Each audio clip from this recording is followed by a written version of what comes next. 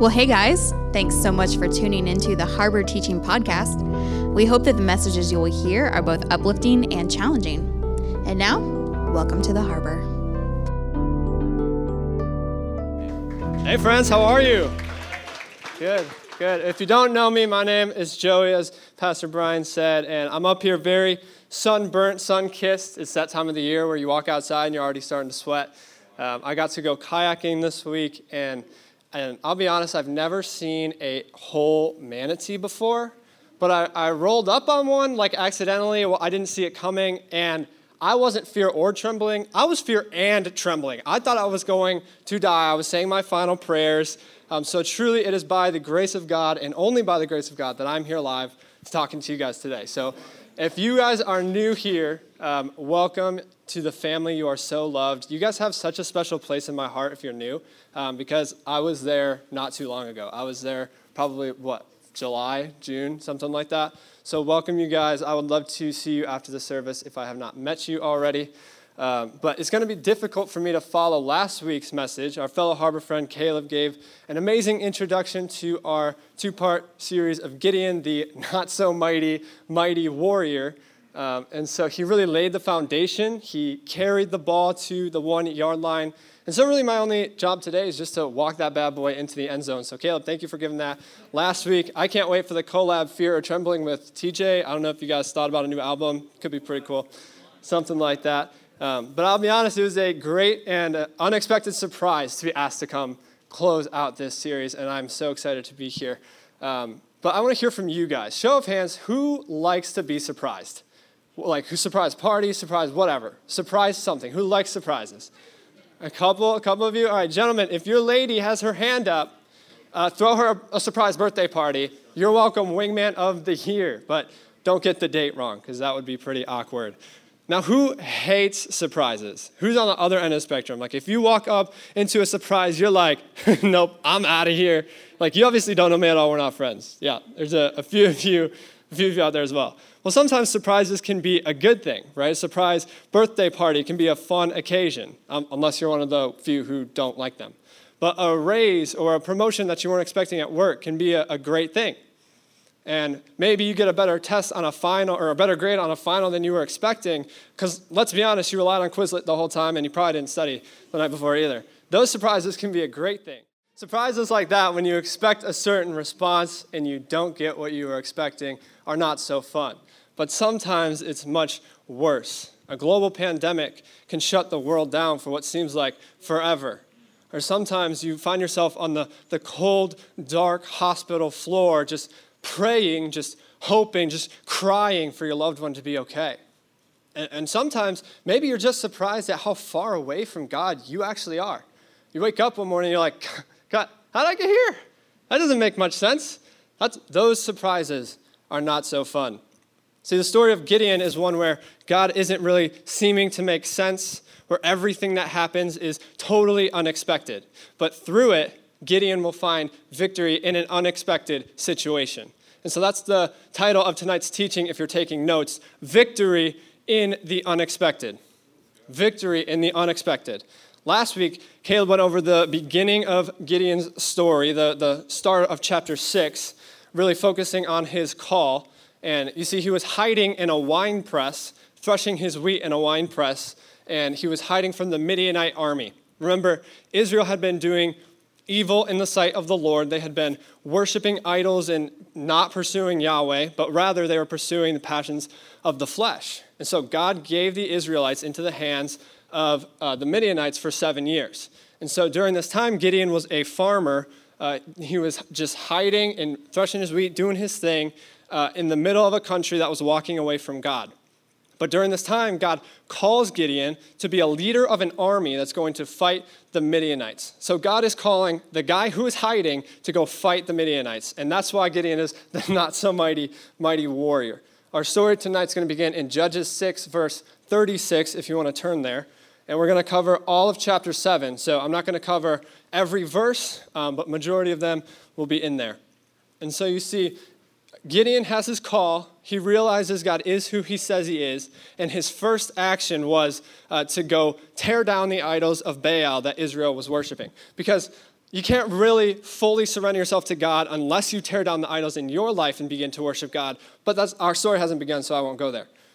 But Judges chapter 6, verse 36 is kind of where we're going from the call to now what.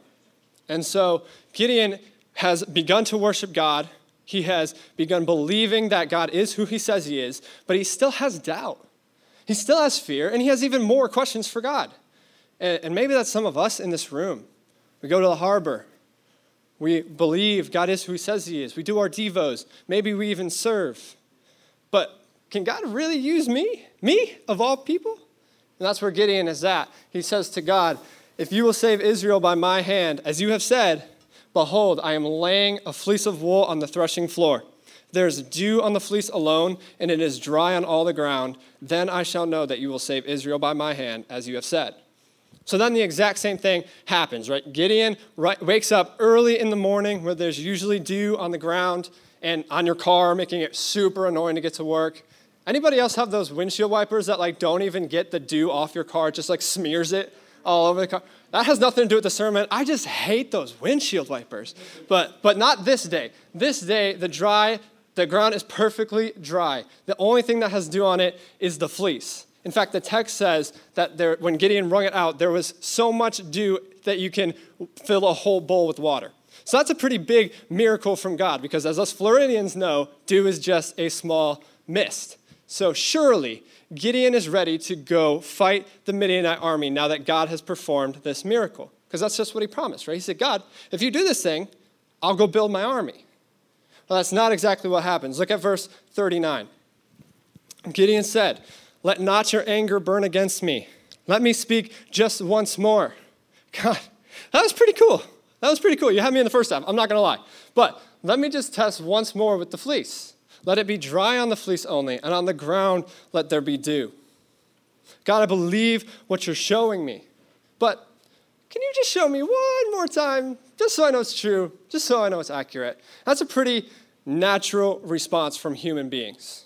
Right? God does give us massive callings, amazing purposes, and usually our first reaction is, okay, God, prove it. Look at Abraham in the book of Genesis. God promises to make Abraham a great nation with many descendants, and Abraham looks at God and he said, God, how am I going to possess it? I don't have any kids. And then in Exodus, God promises Moses that he's going to be the leader of a great nation of Israel out of slavery. See, all throughout the Bible, Egypt was known as one of the worst times in Israel's history. That's a massive calling that Moses was called to lead Israel out of that. And Moses is like, nah, you got the wrong guy, God. You can't use me like that. First of all, Israel's never going to believe me. Second of all, you can't use me because I can't speak, right? See a trend? God, how are you supposed to use me to share my faith at work? Wouldn't it just be easier to send Pastor Brian in at lunch to give a sermon? God, how am I supposed to break this addiction? God, how am I supposed to help somebody else break their addiction? I just got over mine. Our first point is this: when God doesn't make sense, he is still the same yesterday, today, and forever. I'm so thankful for that truth tonight, that when God doesn't make sense, he is still the same yesterday, today, and forever. Chad Veach, he is a great pastor of Zoe Church in LA, California. He talks a lot about how the Lord loves to declare things, right? In Jeremiah 29:11, it says, for I know the thoughts and the plans that I have for you, declares the Lord. The Lord declares his love for you and for me today. The Lord spoke the universe into existence. Like when Michael Scott from The Office declares bankruptcy, right? I declare bankruptcy, right?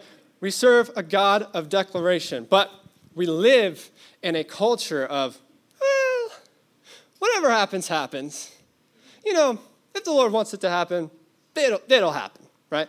And although there's a certain truth to that second point, that is not the mindset to have. We serve a God of declaration. We serve a God of confession. Do not let prayer intimidate you. Get your prayer out of your mind and out of your mouth. Declare things back to God. It is not whatever happens, happens. It's God declared things are going to happen, so I'm going to stand because my fear cannot stand when I'm standing in God's love. So I'm going to pray like it depends on God, but I'm going to work like it depends on me because God is the same yesterday, today, and forever. Y'all are making me shout today. I love the energy in this room right now.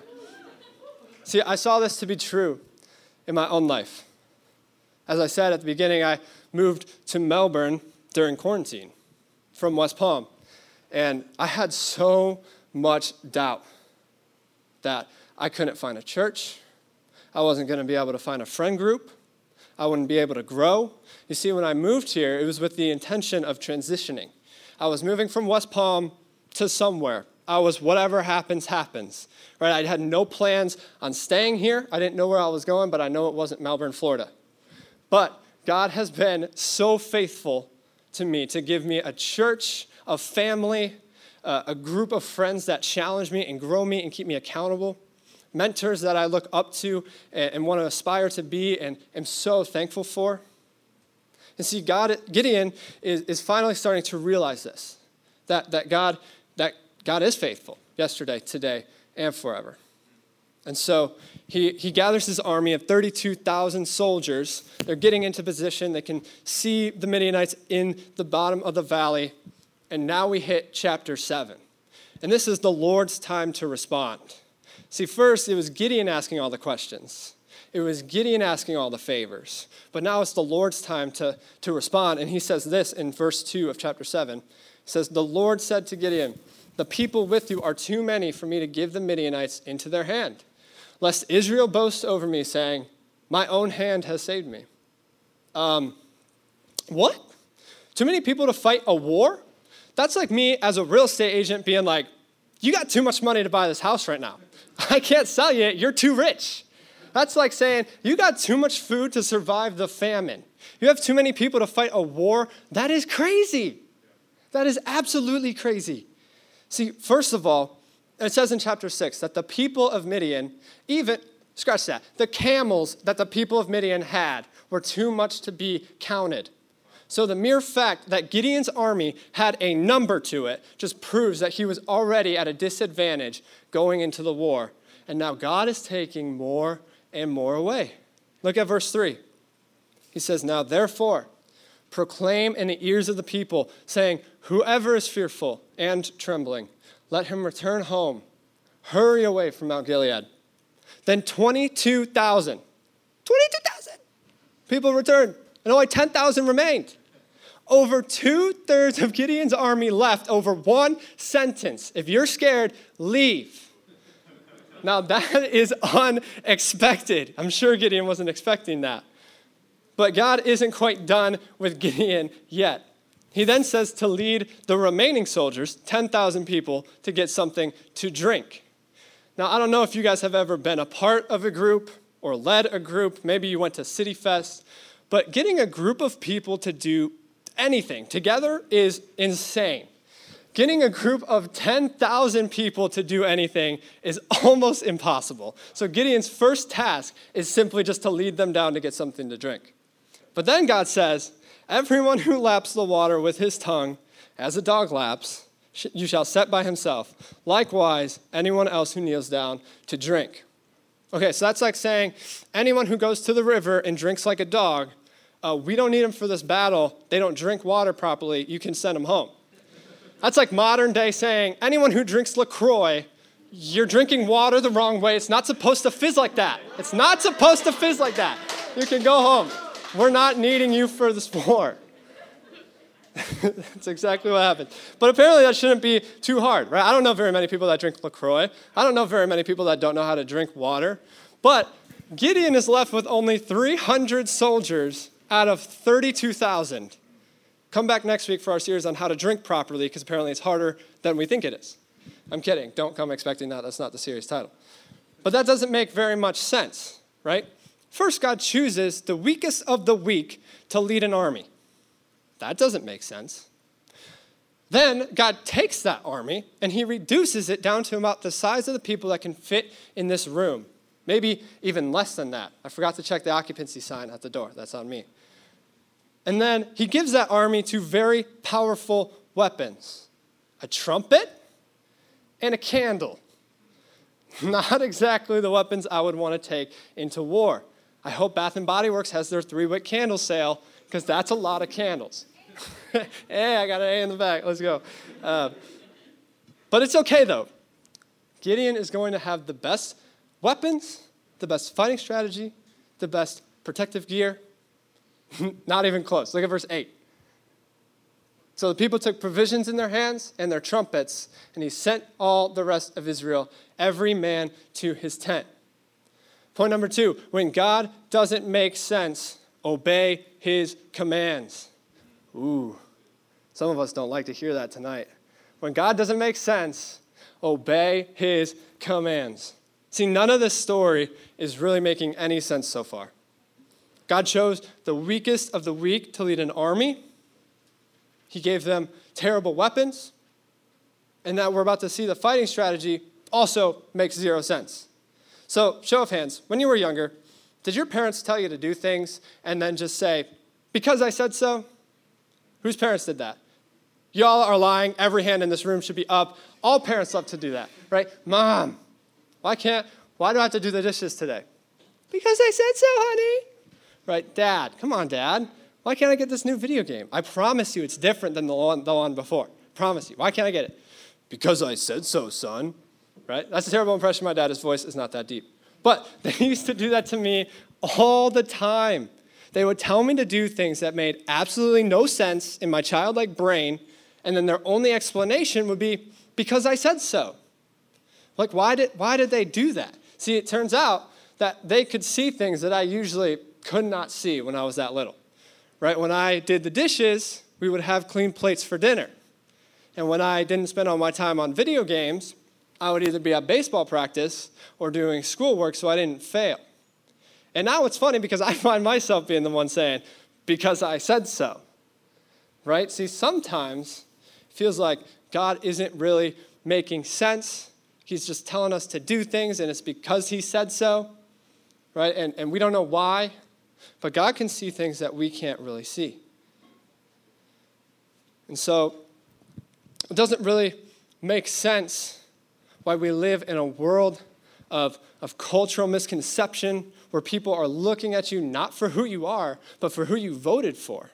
It doesn't really make sense why we have hatred and divorce and hardship. It's hard. Life is hard, especially as a young adult. It's hard to decide what we want to do with the rest of our lives. It's hard to decide who we want to date or marry. A couple of you might be even deciding if you want to stay in your marriage. And most of us are deciding how to make anything other than ramen noodles. Can I get an amen on that one?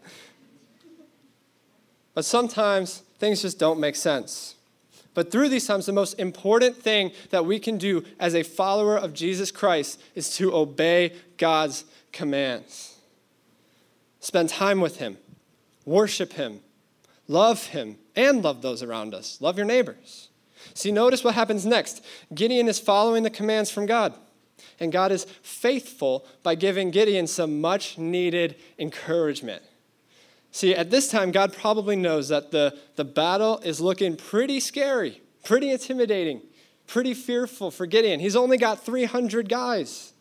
And so God sends Gideon and his servant into the valley, into the Midianite camp, close enough to hear them speaking. So point number 3 is one that I think can really resonate in my life, and I'm hoping it resonates in yours, is that when God doesn't make sense, learn from the trial. When God doesn't make sense, learn from the trial. See, Gideon may only have 300 soldiers, but at least he has the high ground, right? In a war, you want the high ground. You want to be on top of the mountain. It symbolizes something good. You have the upper hand. You know, have you ever heard somebody say, like maybe after a mission trip, man, I don't ever want to leave this mountaintop experience with God. Or maybe after they get baptized, man, I'm really feeling on top of the mountain right now. See, being on top of the mountain is a good thing. That's where Gideon was. He was safe. He saw the trial. He knew it was coming, but he was still safe. But while he was safe, he was doubting, he was fearful, and he was questioning God's ability. So God sends him into the valley, into the trial for his encouragement, down into the Midianite camp. He says in verse 9, "Arise, go down against the camp, for I have given it into your hand." Y'all, before the fight began, God gave the Midianite camp into Gideon. I'm going to say that again because it is vital. Before the fight began, God gave the camp of the Midianite army into Gideon. John 16:33 says, I have said these things to you. Now this is Jesus talking. I have said these things to you, that in me you may have peace. In the world you will have tribulation, but take heart, for I have overcome the world. See, the Bible doesn't promise an easy, breezy life without trials and tribulations. In fact, it is quite the opposite. But the battle's already been won. The price has already been paid, and paid in full because of the love of Jesus Christ and that he came down and died on the cross. I am more than a conqueror. You are more than a conqueror. And so Gideon and his servant Purah, they go down into the trial, into the massive Midianite army. And I want to pause and kind of say this. Sometimes we are Gideon in this story. Sometimes life's just not going our way, and it doesn't make sense. But sometimes somebody's going to come to you and say, hey man, I need your help. I need your encouragement. I need you to pray for me and to walk through this valley with me. Sometimes we're Purah in this story. See, without Purah, Gideon's servant, he might not have gotten the validity that he needed to go fight the Midianite army. Sometimes we're Purah. So the two of them are there. They're in the valley, and they hear two soldiers discussing a dream. We're in verse 13 now. It says, behold, a cake of barley bread tumbled into the camp of Midian and came to the tent and struck it. So it fell and turned it upside down, so the tent lay flat. Then the other soldier answered, this is none other than the sword of Gideon, the son of Joash, a man of Israel. God has given into his hand Midian and all the camp. Now, my name is Joseph, but I was not in a cell interpreting dreams. And I was not at the king interpreting dreams. That's the wrong Joseph. So I don't claim to be good at interpreting dreams. But how does a loaf of bread striking a tent mean only one thing? And that Gideon has obviously won the war. That makes total sense. But I can't explain that part, but I can explain this. God knew what Gideon needed to hear, and Gideon was encouraged by it.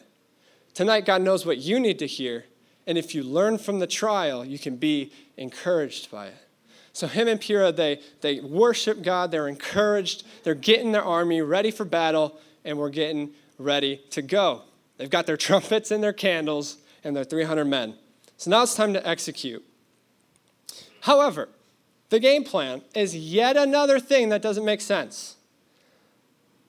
Yet another thing that doesn't make sense. It says in the text, they blew the trumpets and they smashed the jars that were in their hands.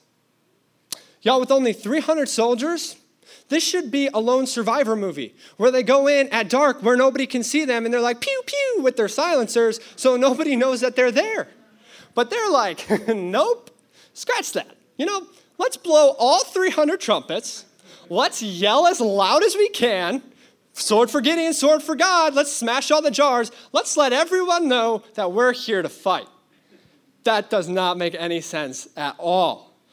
But it's important to note that the trumpet here that's described, it's not the musical instrument that we are thinking of today. In fact, the actual word for it is shofar.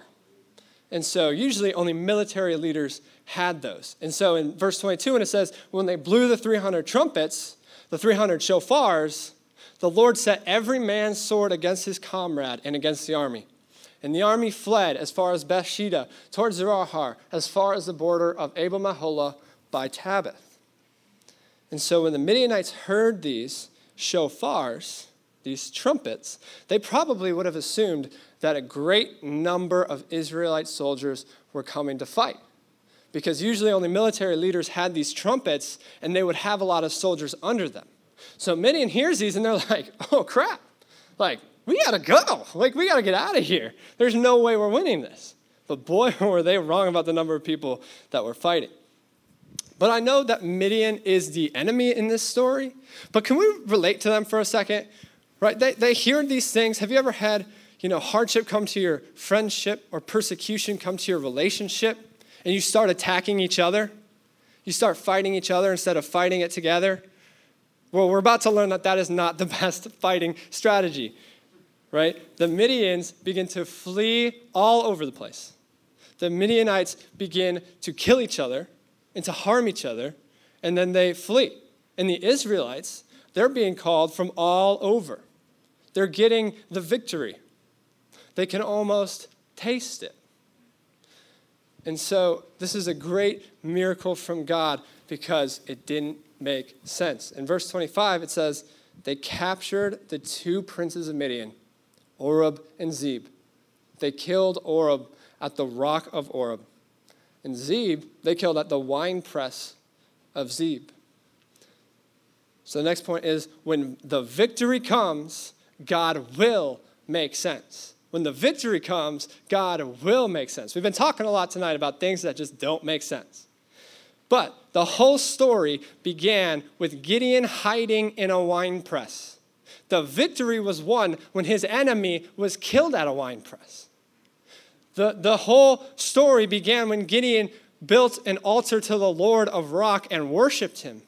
The victory was won when his enemy was killed at a rock.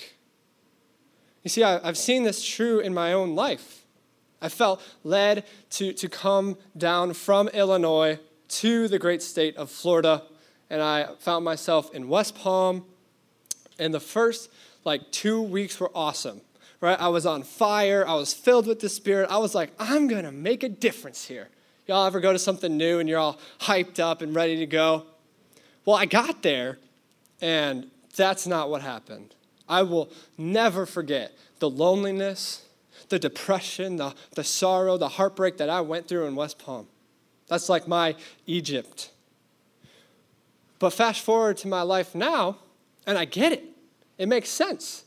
Becoming victorious over West Palm, I learned that my power doesn't come from money or success, or my power doesn't come from me, getting an apartment at 17 years old. No.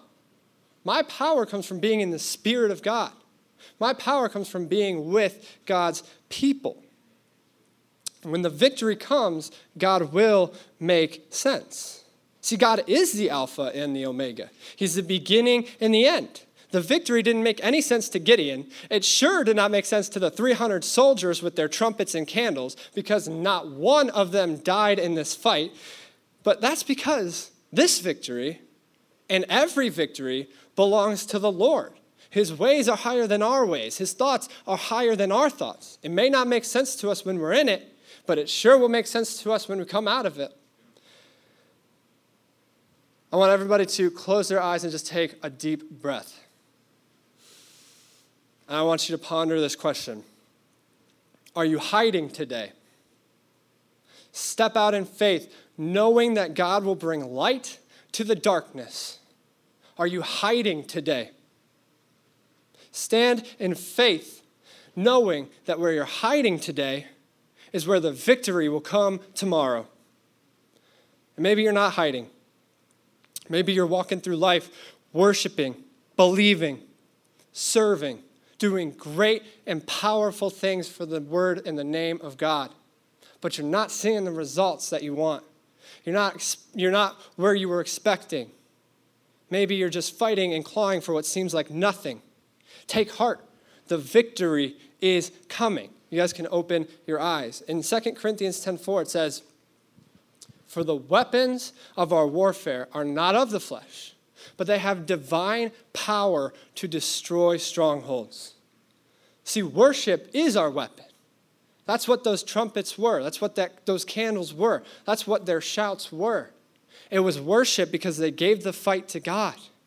The weapons of our warfare are not flesh. So the rest of verse 25 says, they pursued Midian. They pursued the victory. They brought the heads of Oreb and Zeb to Gideon across the Jordan. See, the victory had come full circle. But all this talk about war, all this talk about victory, all this talk about fighting, it can bring up a topic that I kind of want to sit on for a while, and it's this aspect of greatness. See, everybody wants to be great at whatever they do, at some level. Whether they want to be great at bagging groceries, whether they want to be great at being the president. They want to be great at whatever they do. I really want to be great at singing. But let's be honest, I sound like an ox being run over by a truck. Singing might not be for me. But tonight, we have gone over 3 things that when God just doesn't make sense. When he doesn't make sense, he is still the same yesterday, today, and forever. When God doesn't make sense, obey his commands. When God doesn't make sense, learn from the trial.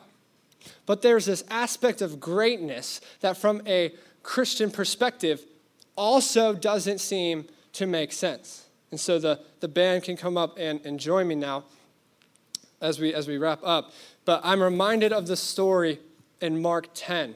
And it's the story about how greatness really doesn't make sense. It's where James and John, they're 2 of Jesus' disciples. They're trying to be the greatest in his eyes. So they go up to Jesus, to God himself, and they're like, hey, Jesus, how would you feel if we were at your right hand and your left hand in heaven? And, they're all cocky. And, of course, the 10 disciples, they hear this, and they're not happy. I wouldn't be happy either. But Jesus turns this into a great teaching moment. He says in Mark 10, whoever would be great among you must be your servant, and whoever would be first among you must be slave of all.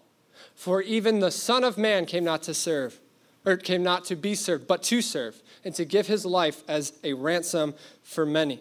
So those of you who don't know, Jesus was the epitome of greatness. The greatest man alive, 100% man, 100% God. 100% savage, but he sat with sinners. He washed the feet of his friends. See, the greatest of the great is telling us that the way to be great is to serve. The way to be rewarded first is to be the last. It doesn't make sense from a worldly perspective. See, Gideon wasn't the manliest, he wasn't the strongest. He sure didn't appear great. But Gideon was available, he was faithful, and he was servant-hearted, even when it didn't make sense. And so really quickly, we're going to go over 3 practical takeaways about greatness that from a worldly perspective, we can go out and show the world that greatness, in fact, does make sense. The first one is that God doesn't want pretenders. See, Jesus has enough fans that come to church, they watch what's going on around them, and then they leave like nothing ever happened.